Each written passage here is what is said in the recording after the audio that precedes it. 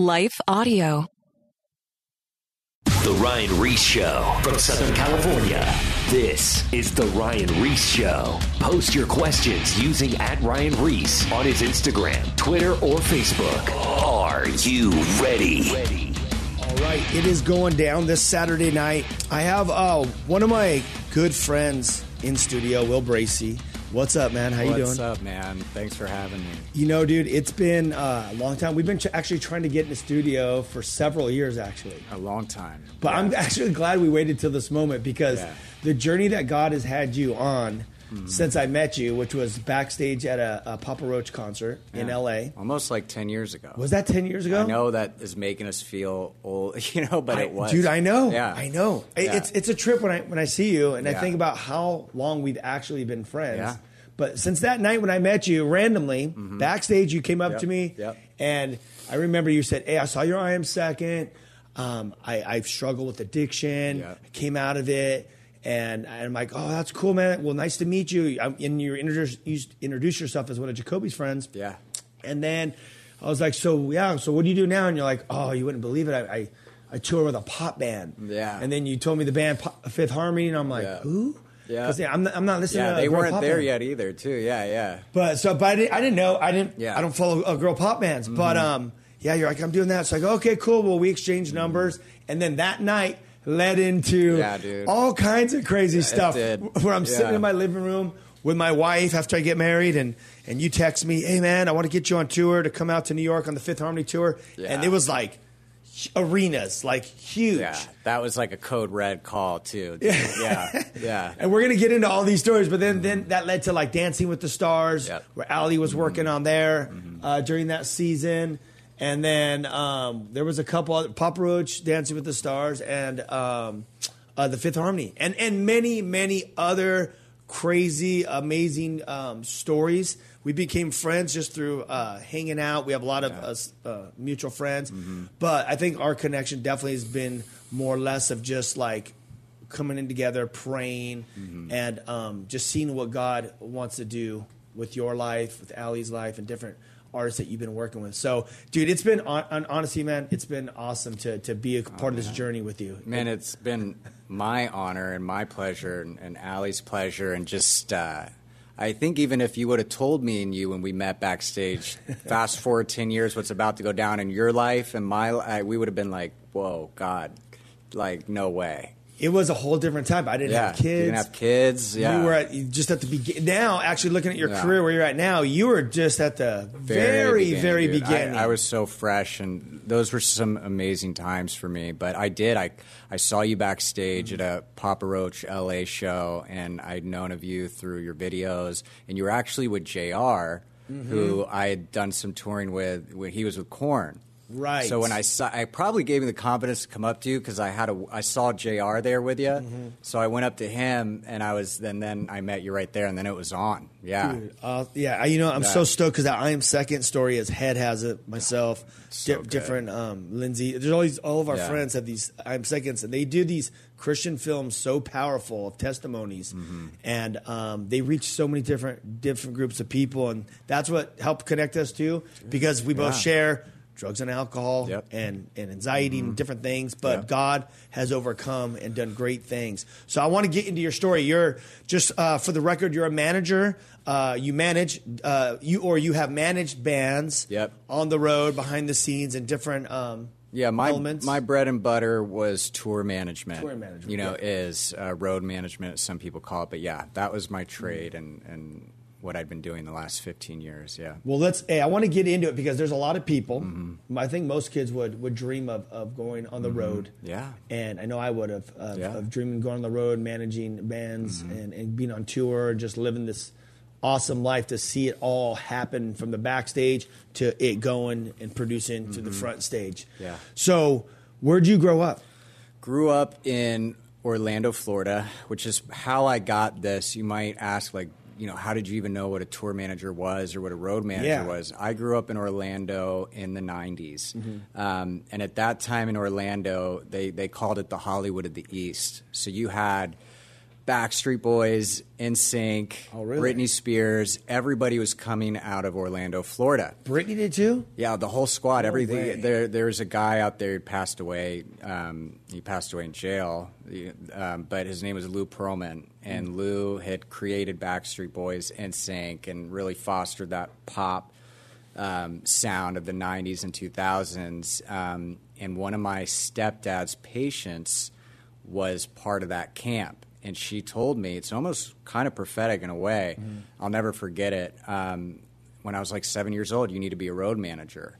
And didn't have any musical connections in my family, but for whatever reason, I think as a little boy, that must have sounded cool or exciting.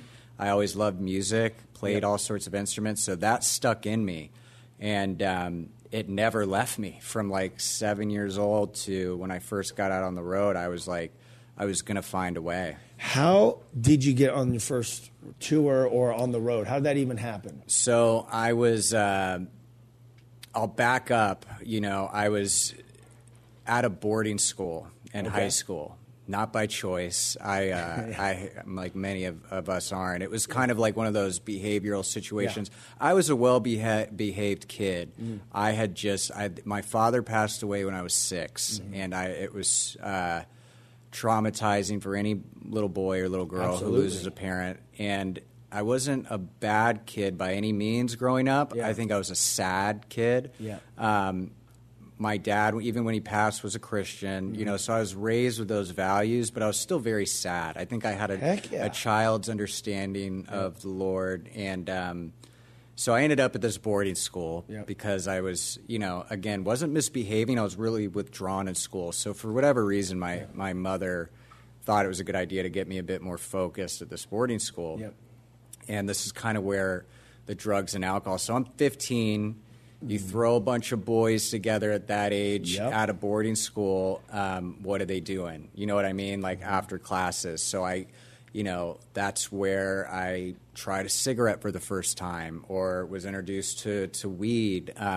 But in that, these kids up at this boarding school were playing this reggae punk music. And for whatever reason, I just really captivated to it.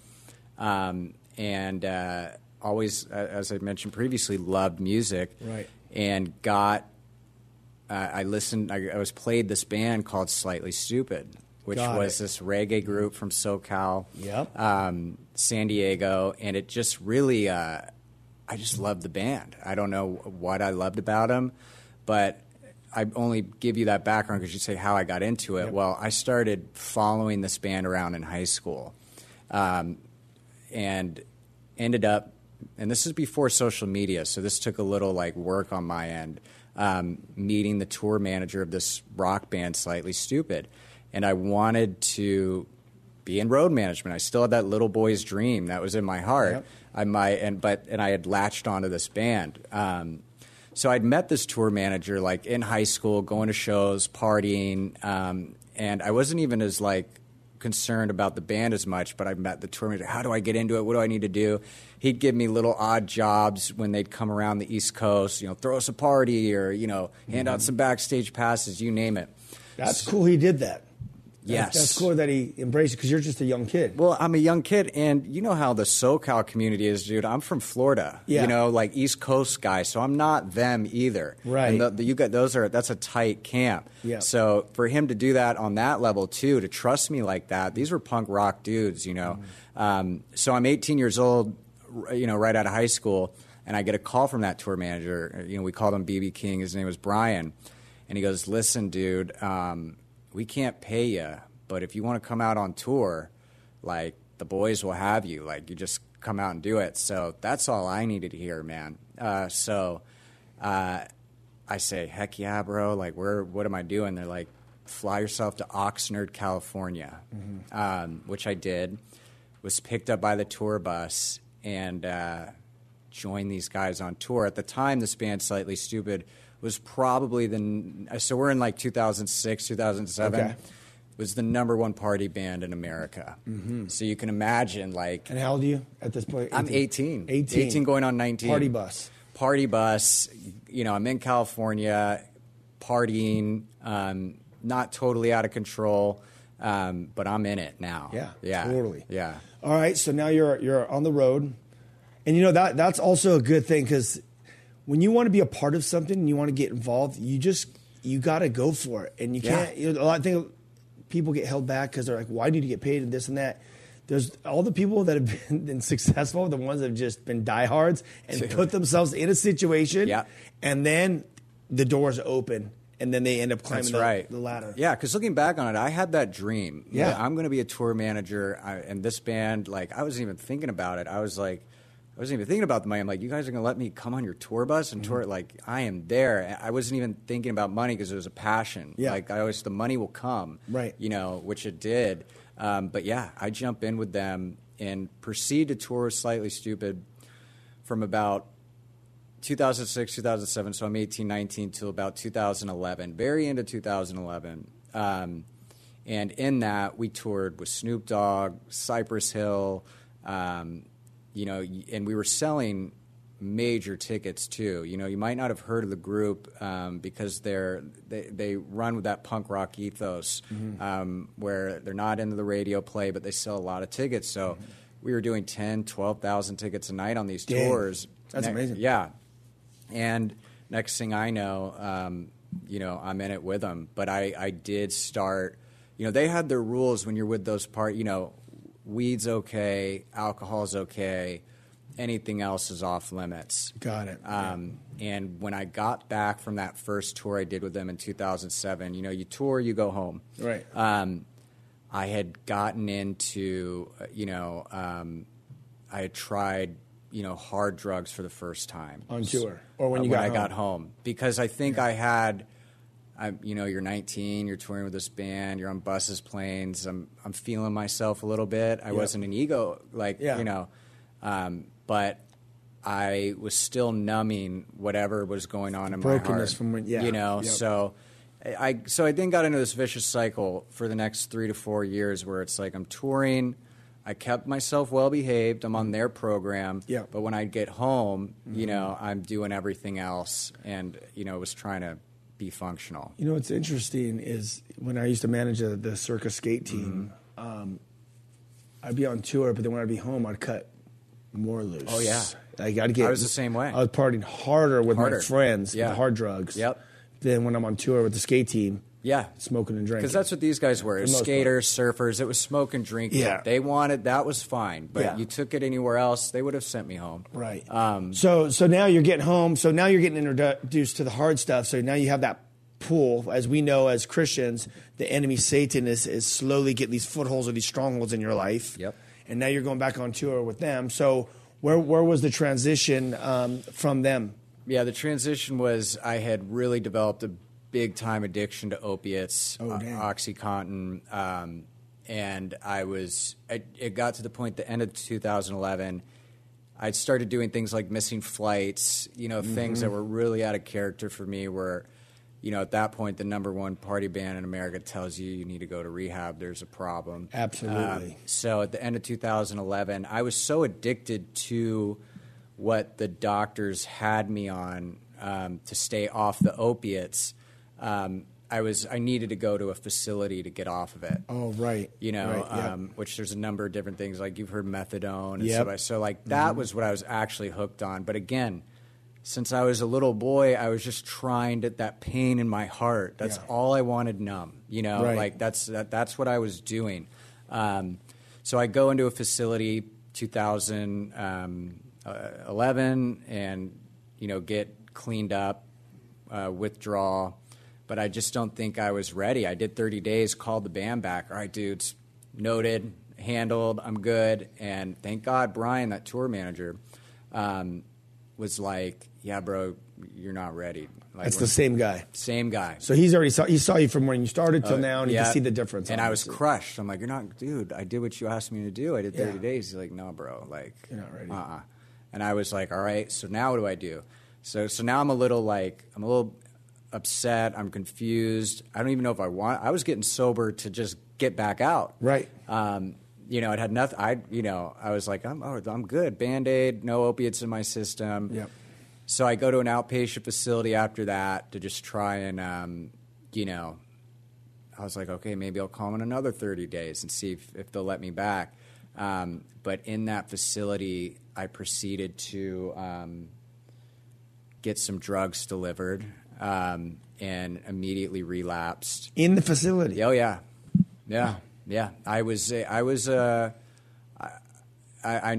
just, I think, a really convincing younger guy at the time, and I was, I think my wounds were just so like I hadn't been, I think, that sober maybe in my whole life. Start thinking. Yeah, thinking. So I relapse, and the rehab facility kicks me out on the street. They take my phone, my wallet, and everything. They're like, "Yo, you can't be here. Like, you just brought drugs into the building." And next thing I know, I'm in Florida on the street. And I end up finding a halfway house that, in Florida, I don't know if these are everywhere, but in Florida they have these like work camps where you can live there, but they're going to send you to the labor halls at 3 a.m. to like work during the day. Right. The facility takes that money and you just get a bed. Oh, that's interesting. Yeah. So I'm over, and this was a bad crew. Like, this was everybody coming out of the county jails and everything. Like, God. I'm just a little white dude from like, and by the way, they're sending me to labor halls, and like, I'm there with like, a lot of I have no skills. Yeah. So like, they're looking for painters, electricians. Yeah, exactly. And I'm like, typing, Yeah. like, there's nothing to do with me at all. And I'm tiny now. Like, I was smaller back then, and all I had and I was terrified, Yeah, of course. I was terrified. I was in there. You're like gnarly convicts. Not convicts. I'm in bunk beds. All my clothes get stolen in there. So I really have nothing, but I did have a Bible. Really? And they gave me a Bible in this place. In that facility. Somehow I got my hands on one. I think I was so terrified and at such a bottom. I was just like, dude, just give me the Bible. Yeah, give me the Bible. That's where it got. So I am reading the Bible, and I think that is just what was maybe helping me not be.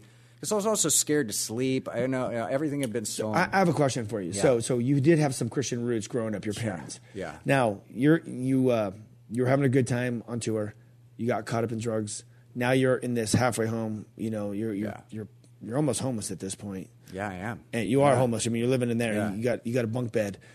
But are you thinking ever, like, you're looking at the Bible, you're reading it, are you calling out to God? Are you asking God to help you? Or like, what's going on in your mind at this point? I'm not. I remember something my stepdad told me when I was who was a Christian as well, when I was a younger boy, where he used to tell me, he's like, even if you're reading the Bible and you don't even understand what you're reading, there's power in that. Right. And I think I was just holding on to that. I was like, because I'm sure it was like a King James. Like, I definitely wasn't. Totally. So I held on to that in my head. I'm like, I need to read this. And I just did that in it. However, for me, it did get worse for me in there. I started using drugs in there. Started becoming an IV drug user in there because I was just that at a rock bottom. Yeah. I'm just like, yo, this is what has happened. And you're depressed because you're in there. I'm depressed. I'm using drugs with these guys. I'd never injected drugs before, but then I get into that. But by the grace of God, that first rehab facility that kicked me out for bringing the drugs inside, someone had found me out there and said, well, if you can clean up for 3 to 5 days, we'll bring you back. And by that point, I was like, yeah, whatever, I have to get me out of here. Yeah, to get back to a normal house, whatever. Yeah. And I did. And I started on the path at that point to seriously get sober. I had lost everything. We're good. No, yeah, people were dying. Like, it was real. Once you get into that world of it, as you know, it's really dark. And I was scared enough. Still no, like, Holy Spirit interaction yet with me, but God for sure he was looking out for me and pulled me out of there. I've lost a lot of friends. I was just counting the other day. I just lost another friend in a car wreck, but a lot of overdoses. A lot. Like 20. I've lost 27 friends, I think, so far. Of my friends that I actually used to hang out with. Yeah. It's crazy. That halfway house that I was, the first part of my story, kicked out at, this was the nicer halfway house, they're all dead. I'm the only one left. See, isn't that just insane? Yeah, so it's just the Lord. Yeah, go ahead. No. So you're back in the house. You're getting clean. Where is God in your life at this point? So at this point, still, I'm like picking up trash. I'm like, just trying to get seriously, because I'm scared. I'm trying to get seriously clean. And I remember I ran into this kid who looked like a kid to me. My interaction, I almost view him as an angel. Yeah, but he's on the back of the truck picking up trash too. And I didn't know him, but when if someone looks like you, especially when you're in those like environments, jail environments, whatever, you kind of just like, or at least for me, I attracted to him. Maybe I thought safety. I had looked at him, and we're picking up trash. He's on the truck, and I looked at this kid, and I was like, so are you here too? Like, you're trying to get sober? What's your deal? And he looks at me, and he goes, no, I've been delivered.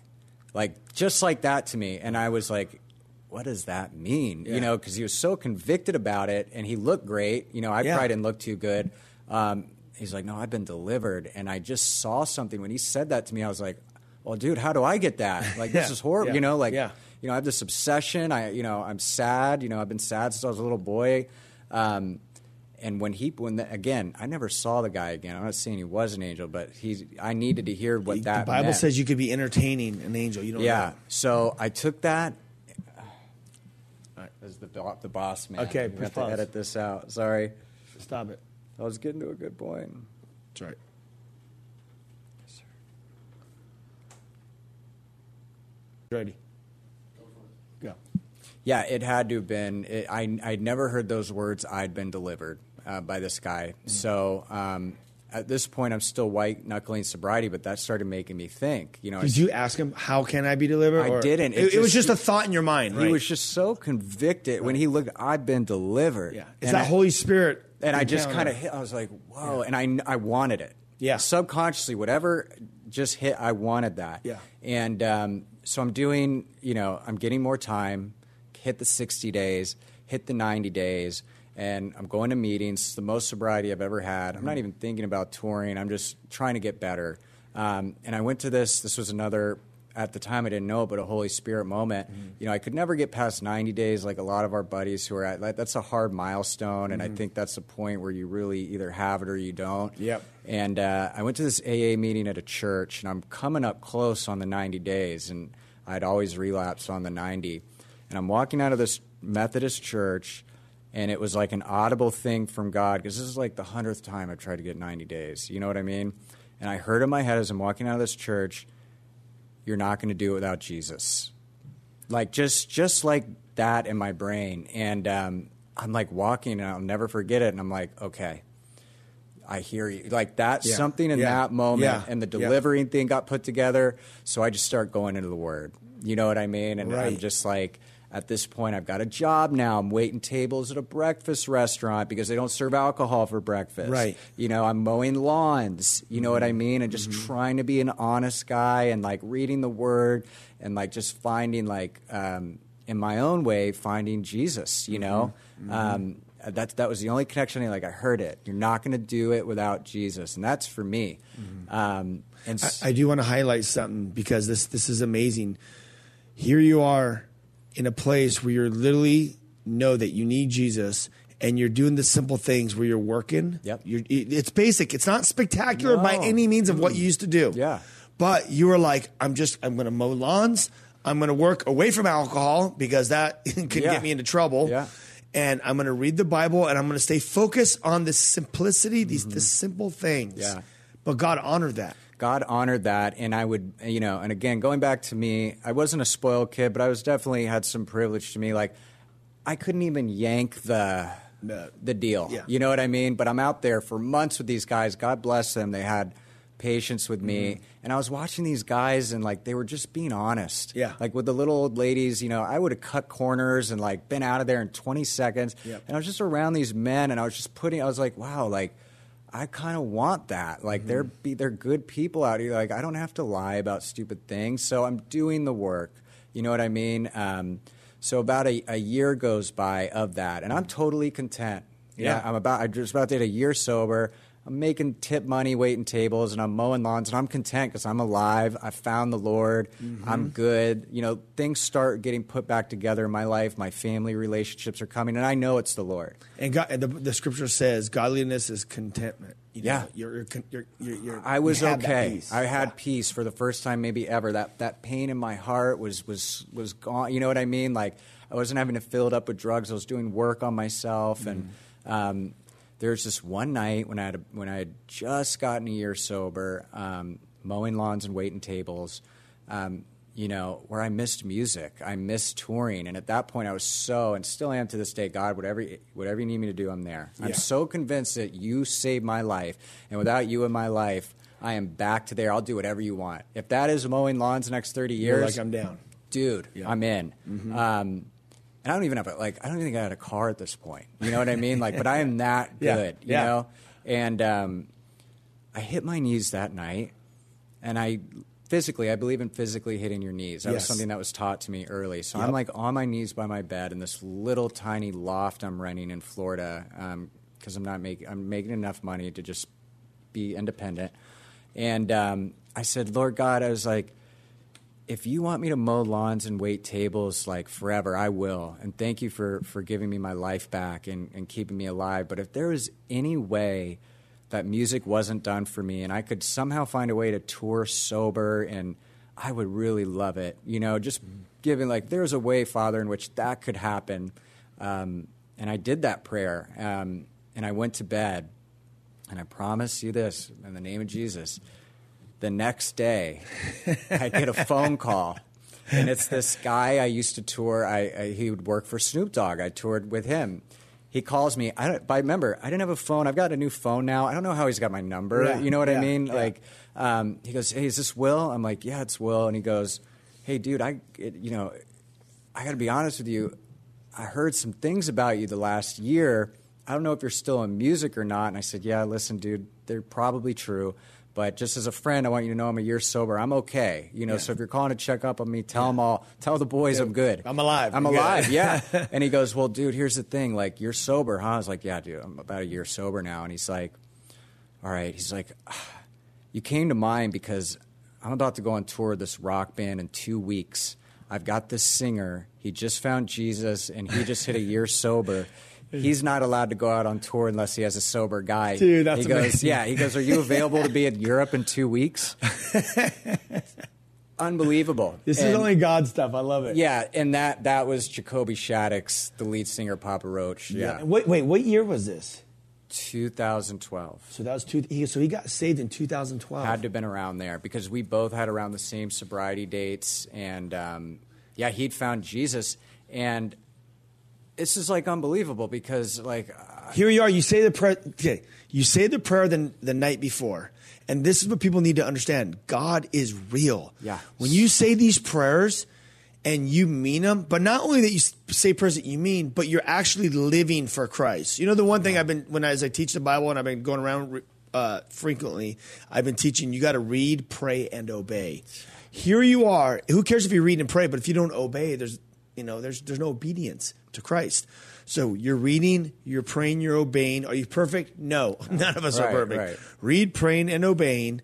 You say that prayer to God, and you mean it, and then God, because He's a loving Father, He knows the plans that He has for you from the beginning of time. Yeah. And then you pray, He answers the prayer, and now, boom, next day, phone call, you're going on the road with Papa Roach. Going on the road with Papa Roach, a guy like me who pretty much thought I'd killed my shot in the music business. I don't have a great reputation.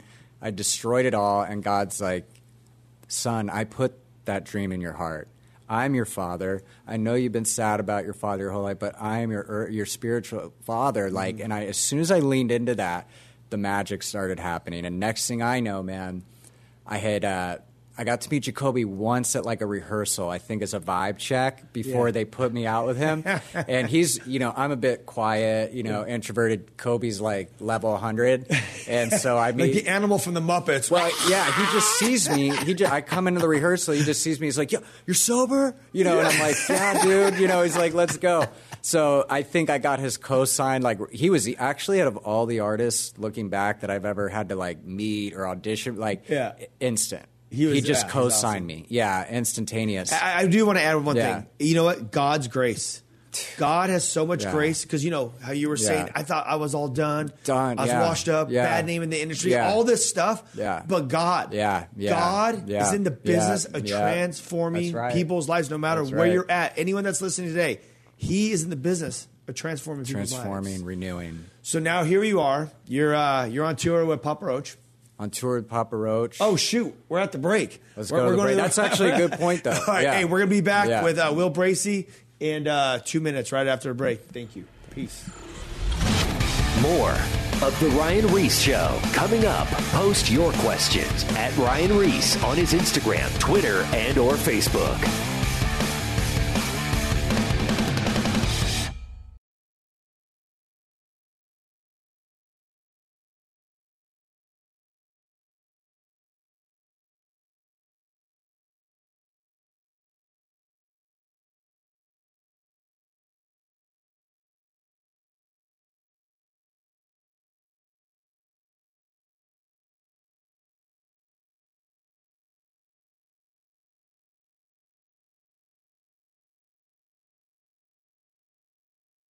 Now, back to the Ryan Reese Show. All right, we are back. I have Will Bracey in studio. He's a tour manager. I've known him for 10 years. Almost, yeah. Met him backstage at a Papa Roach concert, and then next thing you know, showing up at the Fifth Harmony tour, Dancing with the Stars, and just many other concerts where we have a lot of similar friends. But, you know, if you weren't listening to the first half, very powerful testimony of him managing, being on tour with Slightly Stupid, and then getting hooked on drugs and alcohol and losing everything and becoming homeless.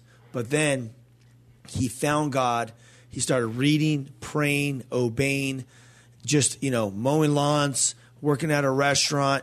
And then one day he just got on his knees, and there's power about being on your knees and getting real with God and praying and humbling yourself, right? Just on your knees, and you said a prayer, God, if you would ever use my life, basically you're like, God, if you have grace on my life and you'd ever want to use my life in the music industry again, you know, I would love to do that, because I know that's always been a desire. To the Ryan Reese Show. And even though I had a bad name in the industry, even though I destroyed relationships, whatever it was, addiction, but here God is. He answers your prayer, and you get a call the next day. The next day.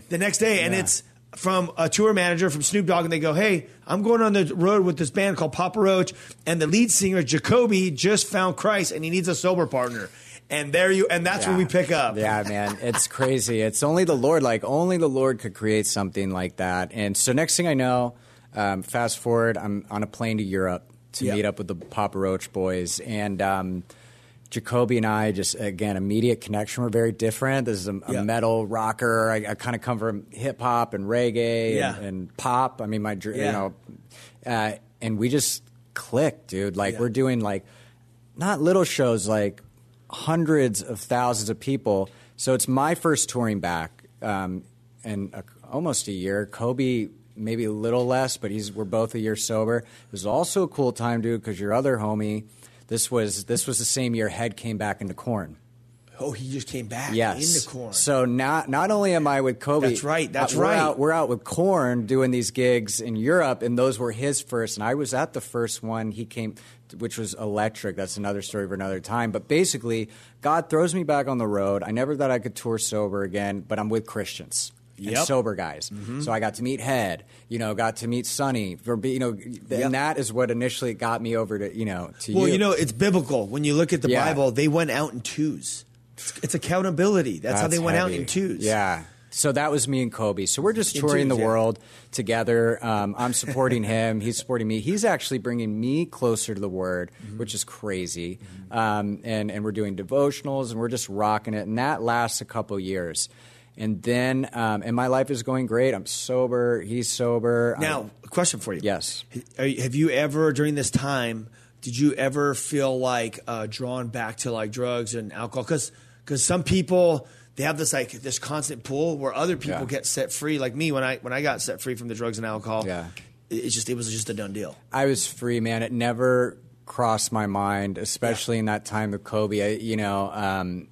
There's other things, I think, like as we partner up with the Holy Spirit to deliver us from things that the devil's always trying to get us at. Yep. If it's not the drugs, it's the girls. And if it's not this. But in my case here, and I'm pretty sure I could speak the same for Kobe, we were so free. Like we were just – it was honestly going back some of the greatest times of my life. Dude, that's awesome. So I do that for a couple years, and then I get this phone call. And again, I'm back out in the business. My name's out there a little bit. I've got a lot of support because people know my story, seeing what I'm doing. You know, I'm back in it. And I get this call from this music manager in L.A., and at this point, I'm actually living in Sacramento with Jacoby. So even off the road, the Papa Roach guys, again, that's right. I had a lot of help, you know, like trying to save like the P. Roach guys had a studio in Sacramento. They're like, Will, when we're not touring, live there. Like just being awesome. Just to support. Yeah, just to support. And I get this call from this music manager. Hey, I'm in Los Angeles. I got your name. I'm managing this girl group that just got off this television show with Simon Cowell called X Factor. I need a tour manager, and your name came up. So go back to me as a boy, my dream had always been pop, you know, like, and especially in music, like that really is the, you know, not to say there aren't rock and, you know, other groups in the big leagues, but in my head, that's like you're getting called up in a way. Pop is the biggest. Yeah, you're getting called up. So they tell me a little bit about. It's a 5-girl group. I'm familiar with the television show X Factor, but I don't really know what they're talking about. But I'm like, you know, I get to know the manager. I fly out to L.A. to meet her. She's a believer, which is crazy in the first place. And they're like, look, we don't have a lot of money, but, yeah, it's yours if you want it. So that was hard for me because Kobe and I had such a good thing going. Yeah. But, of course, he couldn't have been more supportive and gave me his blessing. And next thing I know, I'm in L.A. with 5 girls. Some, you know, actually at the time they were all teenagers. I was going to say they were all super young. Yeah, and I'd never been around girls. Never, like had one girl for my whole life, so I, you know, really don't know what I'm getting into. Totally. And I get out to Los Angeles, fly out, meet him in the studio, and I immediately realize, like, well, this is big. Like, they don't have any hits yet, any songs, but they're very famous. Like, I'm going around L.A. with them doing little tiny gigs here. They were early development, so just got off the TV show, but everywhere we went. Everyone knew them. Dude, it was crazy. Like, if we had to do a little promo gig in Arizona, we'd land at LAX. You know, again, no songs on the radio, but I'm talking paparazzi. I'd never dealt with any of that, so I'm just figuring it out. What I did know is I said, these girls are amazing, and I know God's called me here. And I did know that. So I just leaned into it. So I just kept working with the girls. Now they want me in L.A. with them just kind of as like a drive, even when we don't have shows. So I'm like driving them around to vocal lessons, dance lessons, you name it. I'm so grateful to be in L.A. Like I'm waking up in the morning, hitting my knees, just in gratitude because I'm like, oh my God, I'm in Los Angeles, I'm in pop music, just tears of literal gratitude. I'm sober. God's grace. Oh my God. I mean, it was just wiping me out every morning. And, you know, continue working with them. We're doing little things here or there. I remember they had one shot left with the record label. This is probably top of 2014. And they were signed by Simon Cowell and L.A. Reid. Yep. L.A. Reid's obviously has a massive history as does Simon. Simon had just done One Direction. This was his answer to it for the girls. And the label told these girls, like, this is your last shot. If this song doesn't go on the radio, you're going home, you know, and then we'll figure out what to do with y'all individually. So that was scary for them, scary for me. And next thing I know, that last chance they had was a song called Worth It. And that came out and proceeded to be one of the biggest songs in the world. That blew up. There was like a billion. I remember there was like a billion views or something. Oh, it's still. I mean, now it's way more. Yeah, and that was their first one. Yeah, so that exploded, and we proceeded to go from mall tours, packing out malls, like thousands and thousands of kids, club tours, theaters, and private jets, and then they followed that record up with another even bigger, which, if that's not even possible, and became one of the biggest groups in the world. And they were all over MTV Awards, and I mean, all the. I think they still hold the record for most Teen Choice Awards ever won, VMAs, American Music Awards, Billboard Music. I mean, you name it, we did it. Now, going from mowing lawns. Yeah, mowing lawns, P. Roach. And this is all, this is how Fast God works. This was not, like, this was pretty quick. Yeah. So I'm in that. Now I'm in a multi-million dollar music industry machine, and I'm like their guy. At this point, the girls have gotten older, and I've gotten older, and I start seeing a bit more of the darker side of the business. They were all really preyed upon in terms of being young and signing deals and not knowing what was what. And that was hard for me because I've always been like an artist advocate. You know, my attitude was I work for these five. Like I don't, you know, the managers, the agents. Like I don't work, and then that makes me an unpopular guy because those managers and those agents, they want me to be their guy. You know, like no, we know Will. If you're not there, they're not going on stage. And I was always like, no, I'm with them. Like you know, don't get it twisted. And we had some believers in the group too, so always in deep prayer with those girls, but. I certainly, you know, I think everyone publicly knows the story. The group went on hiatus in 2018. One of the members left in end of 2016. And that story fully is yet to be told. I think it will soon, but it's their story. But I was certainly caught up in it and just absolutely sickened by what, you know, the whole thing lasted like 5 or 6 years, and you know, it feels like I think you remember when I was in it. You know, it feels like I brought you out there. Yeah, like I remember you're like, "Hey, I've got a call," and you're like, "Hey, man, girls need some prayer. If parents are out here, come out here and hang with them and just see what God does." And then I went out there, and it was on the New York tour, a couple different arenas. You guys were doing arenas and just praying, and it was cool. Just praying with each girl, like kind of came up to me, we were talking, praying, and. It was just a really crazy time praying for you, praying backstage, praying during the event, just kind of just prayer happening in this moment. But it was definitely a journey for you through this time. But God's hand was in it and with you guys. But it was a tough season. It was a tough season. So when that ended, you know, I'm like, I had done a couple other things, did a rap or two, and I was trying to help one of the members, Allie. You know, everyone kind of went their own ways, and everyone kind of went with a girl. But at that point, I saw what happened to them, the millions of dollars that were taken from them, and then me just hitting career milestones. Like I always want to be at the Grammys, I always want to be at the Oscars, and I like things that I really could never even dreamed of, and I hit it all. And it just did. Not only do I don't really remember it, like I don't remember my first time at the Grammys. I don't remember my first time at, you know, it did not give me anything. Yeah.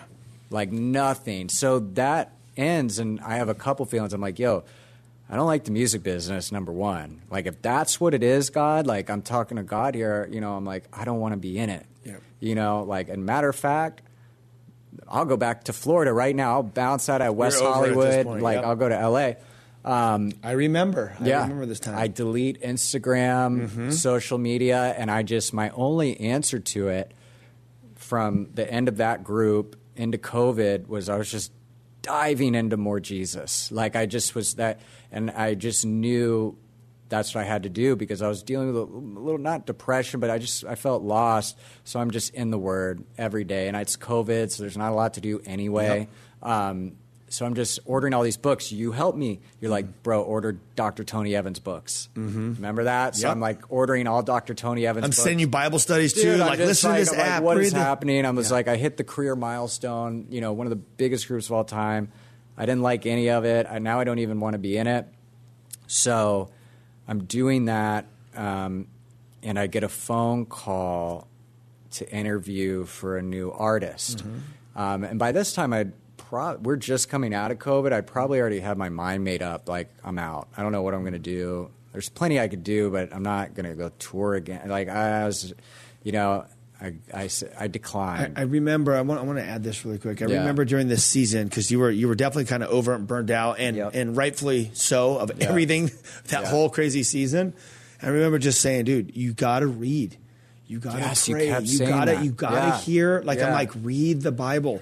I'm like, God will show you. You're in a season, but He's gonna lead you, and He could get more done in 10 seconds than you could get done in 20 years. If all He has to do is a couple. As you see before, you said a prayer, a phone call came in.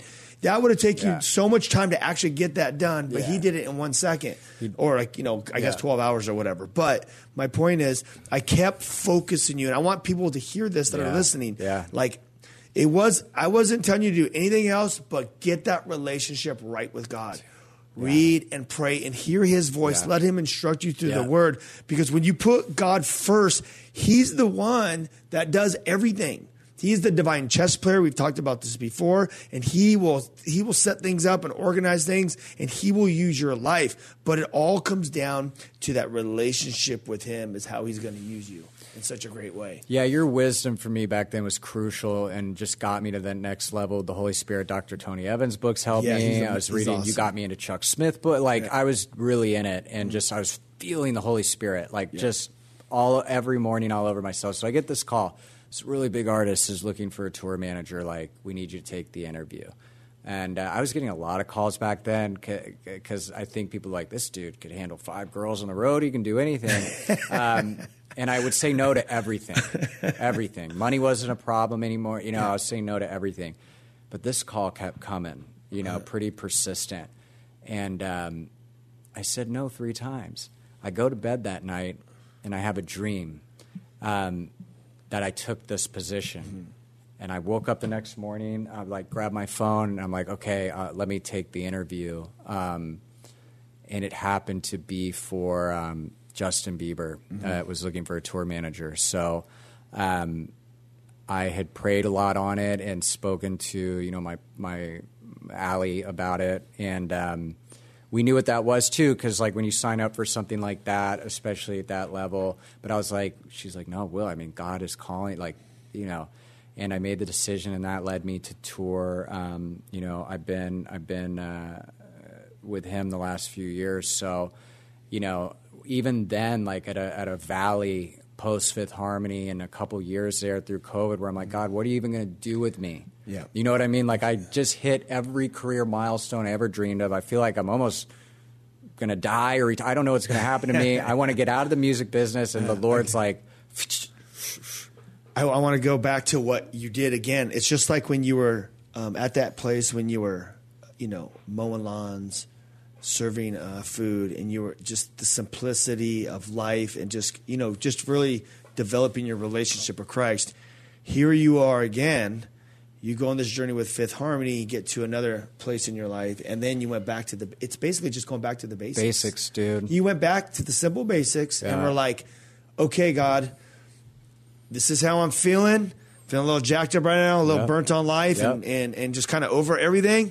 I'm going to just kind of take it back a notch, chill out, press into you, let you speak to me, work on my mind, work on my heart, and do that new work. And in that process, he's the divine chess player. Once again, he's lining things up while you're getting. See, this is the thing. When you take these, what people need to understand is when you take these seasons of rest and when I say rest, is to rest, to wait on God and to hear him speak and to pray and read. Basically, what he's doing in that time is he's developing you and shaping you and creating you and getting you ready for this next season. You're so right, because let me tell you, there's no way taking on what I took on for Mr. B, I wouldn't have been able to handle it if God didn't work on me those couple years. I wasn't emotionally, spiritually like that. What I needed to be for the Fifth Harmony girls was one thing.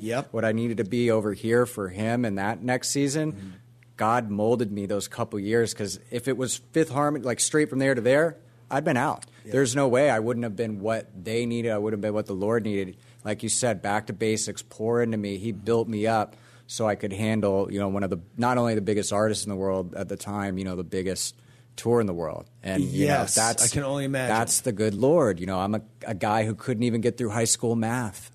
You know what I mean? And and there's Jesus now you're going to manage multi-million-dollar budgets. God uses the ordinary men to do extraordinary things. I'm as ordinary as you get, dude. And God's doing extraordinary things because we serve an extraordinary God. The person of the Holy Spirit is in us. Yeah. The Father, the Son, and the Holy Spirit are one, and they are in us, so we can do the extraordinary being ordinary.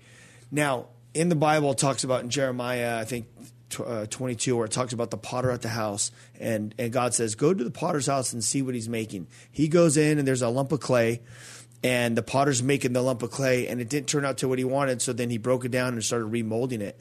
And we are the lump of clay in God's hands. He is the potter. And what he does is he makes us, in these seasons of when we're just resting with him, he's shaping us, he's molding us into this vessel for this season. You became a vessel for Jacoby. And then when you were done, you sat back again. He broke you down, molded you, made you into a new vessel for Fifth Harmony.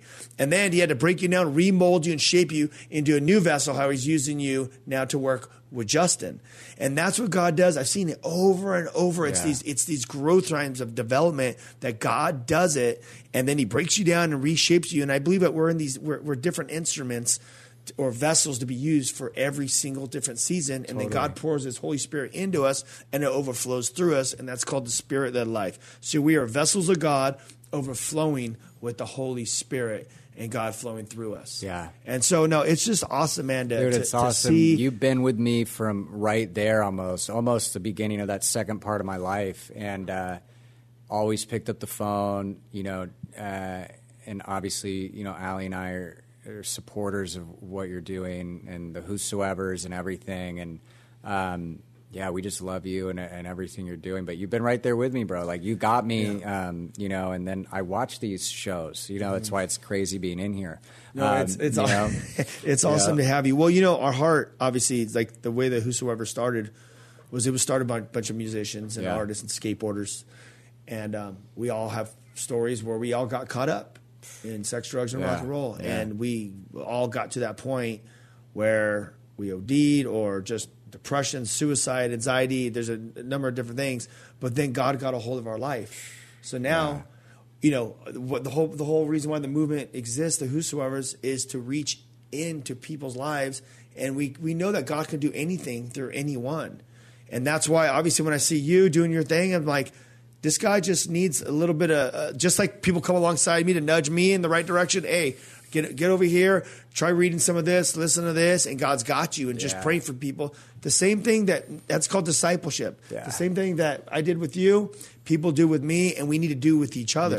And that's the church. That's who we are as believers in Christ, is to love each other. That's how that's what Jesus says. That's how you'll know that you guys are my disciples, for our love for one another. Yeah. And now here you are doing your thing, and Allie, and now Justin's doing his thing. It's just awesome to we didn't even get into Dance with the Stars or Allie, but maybe not. But it's all Jesus, dude. Like we just that was, and I know you were at the last episode of Dancing with the Stars. Allie from Fifth Harmony was on that show. Yeah, and we're like, we're gonna sneak in Jesus on live television. So we still do that stuff. We get excited about doing it because look, in Hollywood, we do believe like that is God's town, you know. But there's a revival. But like anytime we get those shots, so Allie made it to the finals on ABC's Dancing with the Stars, and I was like, you were always there. We were like, we're gonna throw in Jesus on national TV. There's like 15 million people watching. So she gets up there, and our little Allie just snuck it like, thank you, Jesus. And there's people in the control room like, dude, turn it up, she can't say that, But so that's awesome. why God has us in this town for as long as He needs us and wants us there. It's not the easy route. It's a bit harder, but we love the Lord, and we just go tell people what's up, and we'll always enjoy doing those things. We have to let our light shine. That's right. We have to let our light shine. I mean, and when you look at the state of the world, there's a lot of people worried. There's wars, rumors of wars. There's all these different things that are going on. The mental health crisis. Now is the most important time, is to be Christ-like, to go out and love people, reach people, pray for people, and just let people know that God loves them. You're one of the few, man, that are actually doing it. Like, I know your schedule as somebody who has a touring background.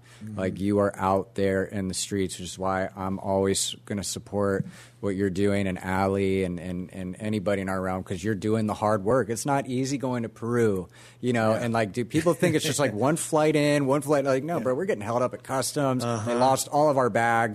We're at like a hostel. Like, dude, you are doing it, and you inspire me to do it. Like when I don't want to do a road trip, I'm getting the good out of. I'm like at a totally good hotel. Like, I'm like, Rise out there, just like crushing in Peru right now, giving the word. Like, but you practice, not to use that phrase, but you practice what you preach. You are out there.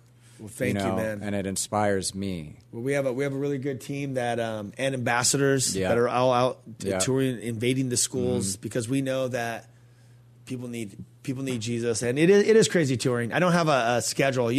Tour life is like people. Oh, I was telling someone the other day. I go, people. I go, we don't have the luxury to just go home to our wife every night at 5 o'clock in the afternoon after dinner. We're on the road for like 14 days. We're hitting like 3 schools a day, back to back, plus churches, and then juvenile detention, wherever we could get in front of kids. Then we come home. Then I got to be with my wife and my kids. And I'm burned out when I get home. You're burned out, dude, and you got to be in the right frame of mind. But God bless you for that. No, but you know what though? It's all worth it though. Like I told my wife, I go, just seeing the power of God work.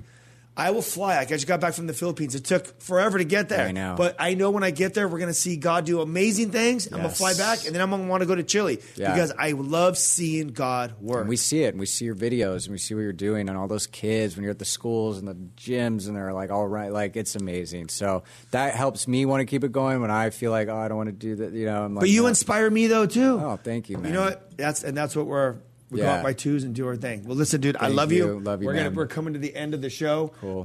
You guys, Will Bracey, tour manager. You're on social. You can look him up. Go to the Whosoever. Check out our website. Yeah. Book us. We want to come to your city. We want to go to your public schools. The real we love deal. you guys. They bring the Holy Spirit, man. Bring them to your town. We love you guys. Thank you again, man, for being on. Appreciate you. Heck yeah. This has been The Ryan Reese Show. To connect and find out more about Ryan, click on ryan-reese.com. Check us out next Saturday at 9 p.m. for The Ryan Reese Show.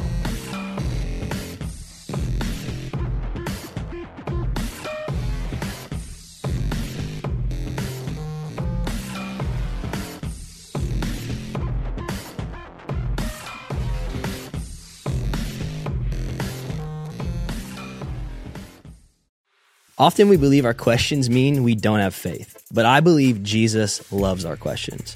Our questions are windows into heaven. I'm Caden Fabrizio, and on the Questions with Caden podcast, we ask and answer one question per episode as relevantly and biblically as possible. Questions about fear, anxiety, depression, addiction, and so much more. Don't worry, your questions, they're not going to scare Jesus, so ask away. Listen and subscribe now at lifeaudio.com or wherever you listen to podcasts.